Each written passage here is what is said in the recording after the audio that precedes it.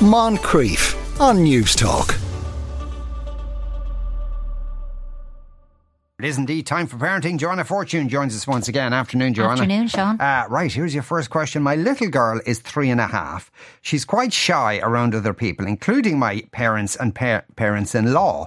This, despite the fact they mind her a couple of days a week while we work. This really hurts my mother. She thinks my daughter has gotten worse the older she gets, and that she should naturally show affection to her grandparents. She thinks her behaviour is strange, as they were used to my older child being very close to them. It upsets me to hear this.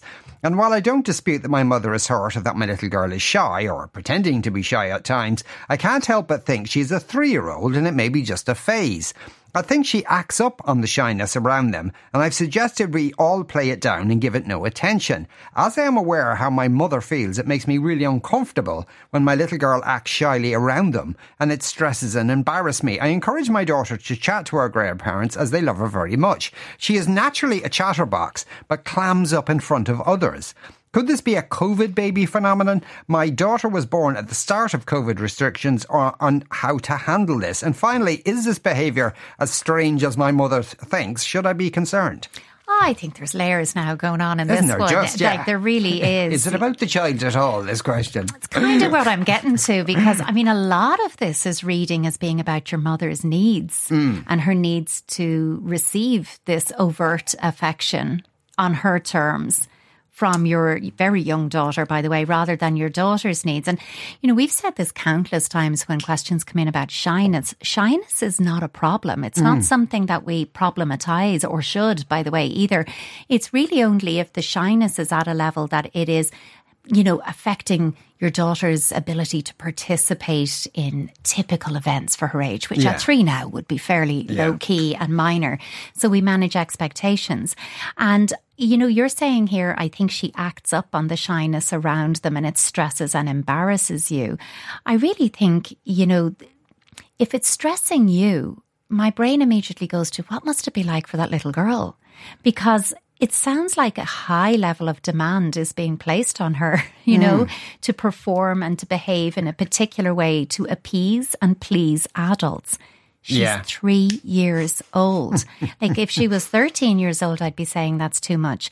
I really think with your daughter, rather than encouraging her, you know, because I don't know what that really looks and sounds like for you, you know, how we encourage her. Please don't embarrass me now. Talk to your grandparents, give them a hug when we go in, whatever it might be. I'd say instead just name the space your daughter needs. You know, I know you like to hold back and take your time before you talk to people. That's okay. You can do what you need to do. So when you say downplay it and don't comment on it, I'd be more validating for her. It's okay to do what you're doing. She's not doing anything wrong, because I'm imagining she is perceiving that she's somehow in trouble or there's high tension around this connection, and that's only going to make the shyness increase. It's certainly not going to help it. Yeah. And when we think about how this kind of phrase, you know, that your mother thinks there are ways she should naturally show affection, we really have to challenge that, I think, ourselves. How do we define showing affection? Because it really isn't and shouldn't be all hugs and kisses. Yeah. You know, there are many ways of her simply being happy to be there and sit with them and spend time with them is affection. If it is, no, she must come in, hug, kiss and chat happily with us, I think that's an unrealistic demand of a 3-year-old child. Of many children, by the way, regardless of age. Also, just as a general point, people have that assumption about children that it's all right to, well, not invade their body space, but you'd be much quicker to say to a child, oh, give us a hug. Absolutely. Than you would, you know. I know all sorts of adults I'm fond of, but I'd be like turfed out in news talk and jig time if I was going around asking people for hugs all the time. But this is it, though, you know, and we do have to respect, like we're talking about all the time, especially nowadays with raising children, to understand body boundaries and concepts like consent and respect. And then we say, now, come here, you must do that or it's rude. So I think it is okay. She may not be a child who, you know, wants to do that. You're asking, is this about a COVID thing? Look, maybe it is, maybe it isn't. The truth is you won't know.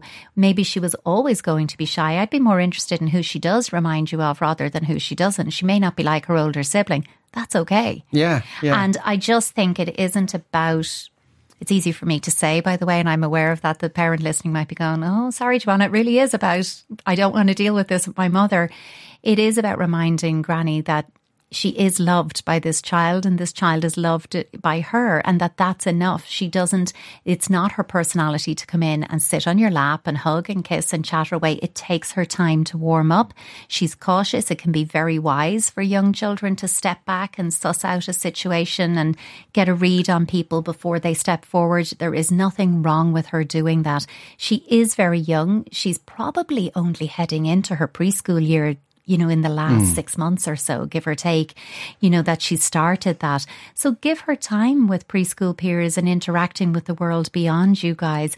And she may grow in this kind of overt confidence, but I would also never equate shyness with a lack of confidence. Yeah, it is simply how I feel comfortable in social situations.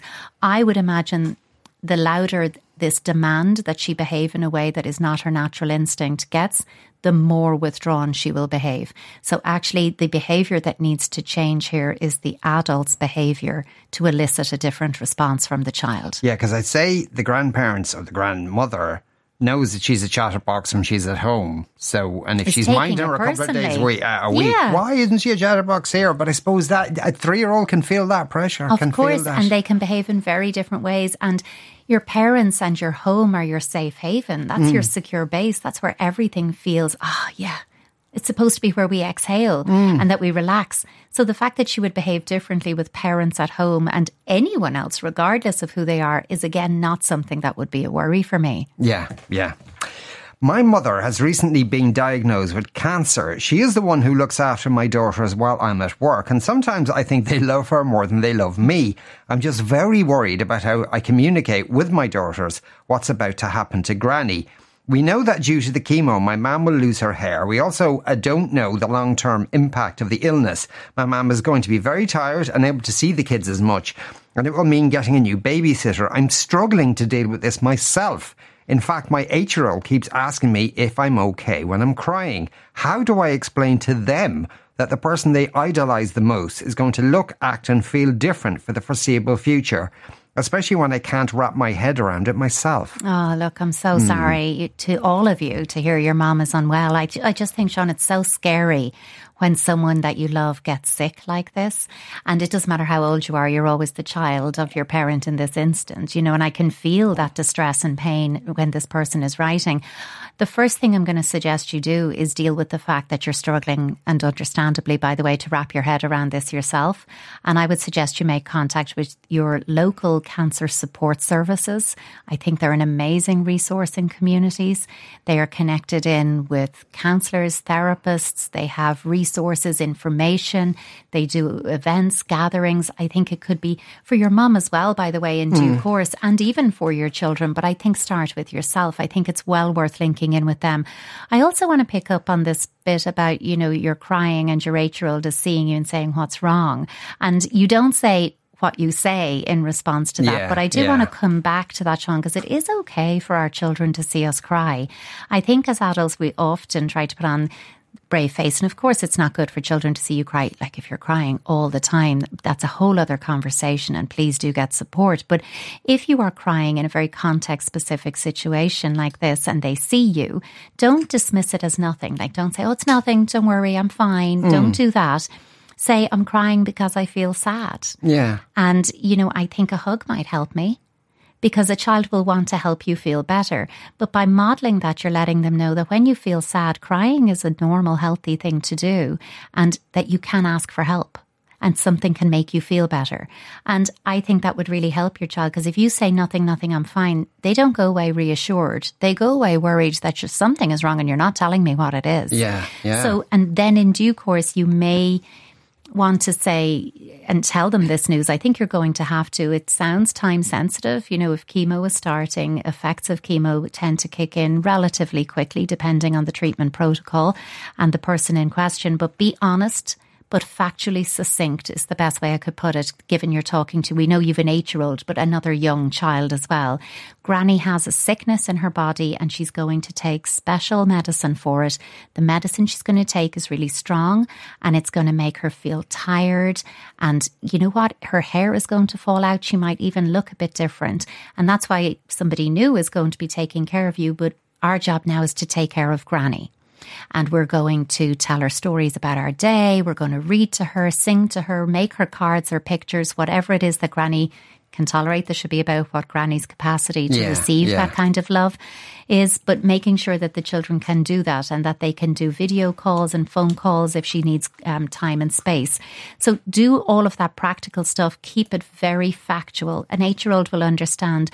The reason I would say she has a sickness in her body that needs special medicine is I don't want them thinking that anytime you get sick, like a head cold or a sore throat, that your hair is going to fall out, that you do want to link that this is because it's a special kind of medicine that's very strong in the body.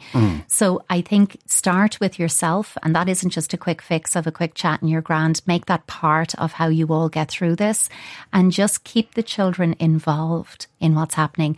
And, hopefully your mum responds really well to treatment and she does recover, and that you're coming out of this at the end. And just don't get too far into could have, what might have, what ifery with this, because you cannot predict.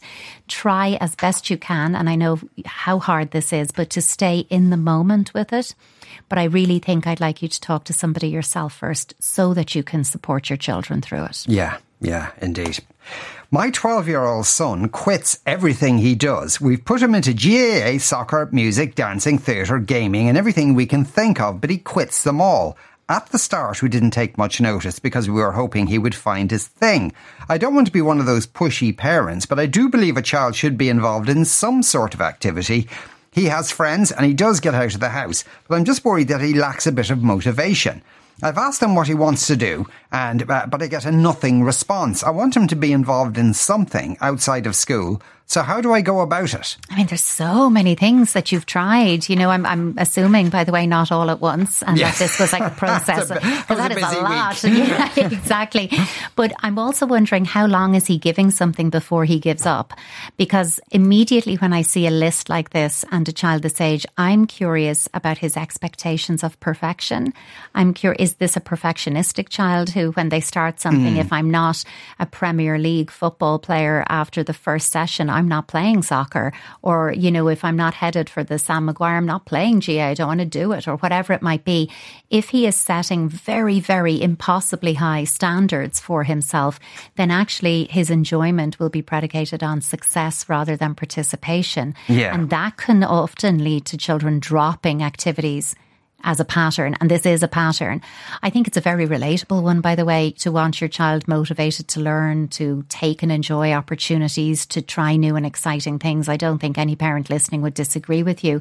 Often, especially at this preteen age that he's at, and he may well have been like this all along, but start where he's at now. Try to set a goal, but positively reframe it. Don't make the goal something you won't give up this year. Instead, make it, this is the year we're going to have fun finding what you like to do. Yeah. Okay. Yeah. And make that an enjoyable process. I think, when you say to him, what would you like to do? It might be a bit vague for him. Tell him he must choose one thing. It should be fun. It should be something he's interested in. And if you can, give him, depends on where you're at and what you can do, 3 to 5, no more than 5, and 3 is plenty. Affordable, accessible choices. Don't make the mistake I did when my child said she wanted to play hockey and I brought her to the first day of hockey.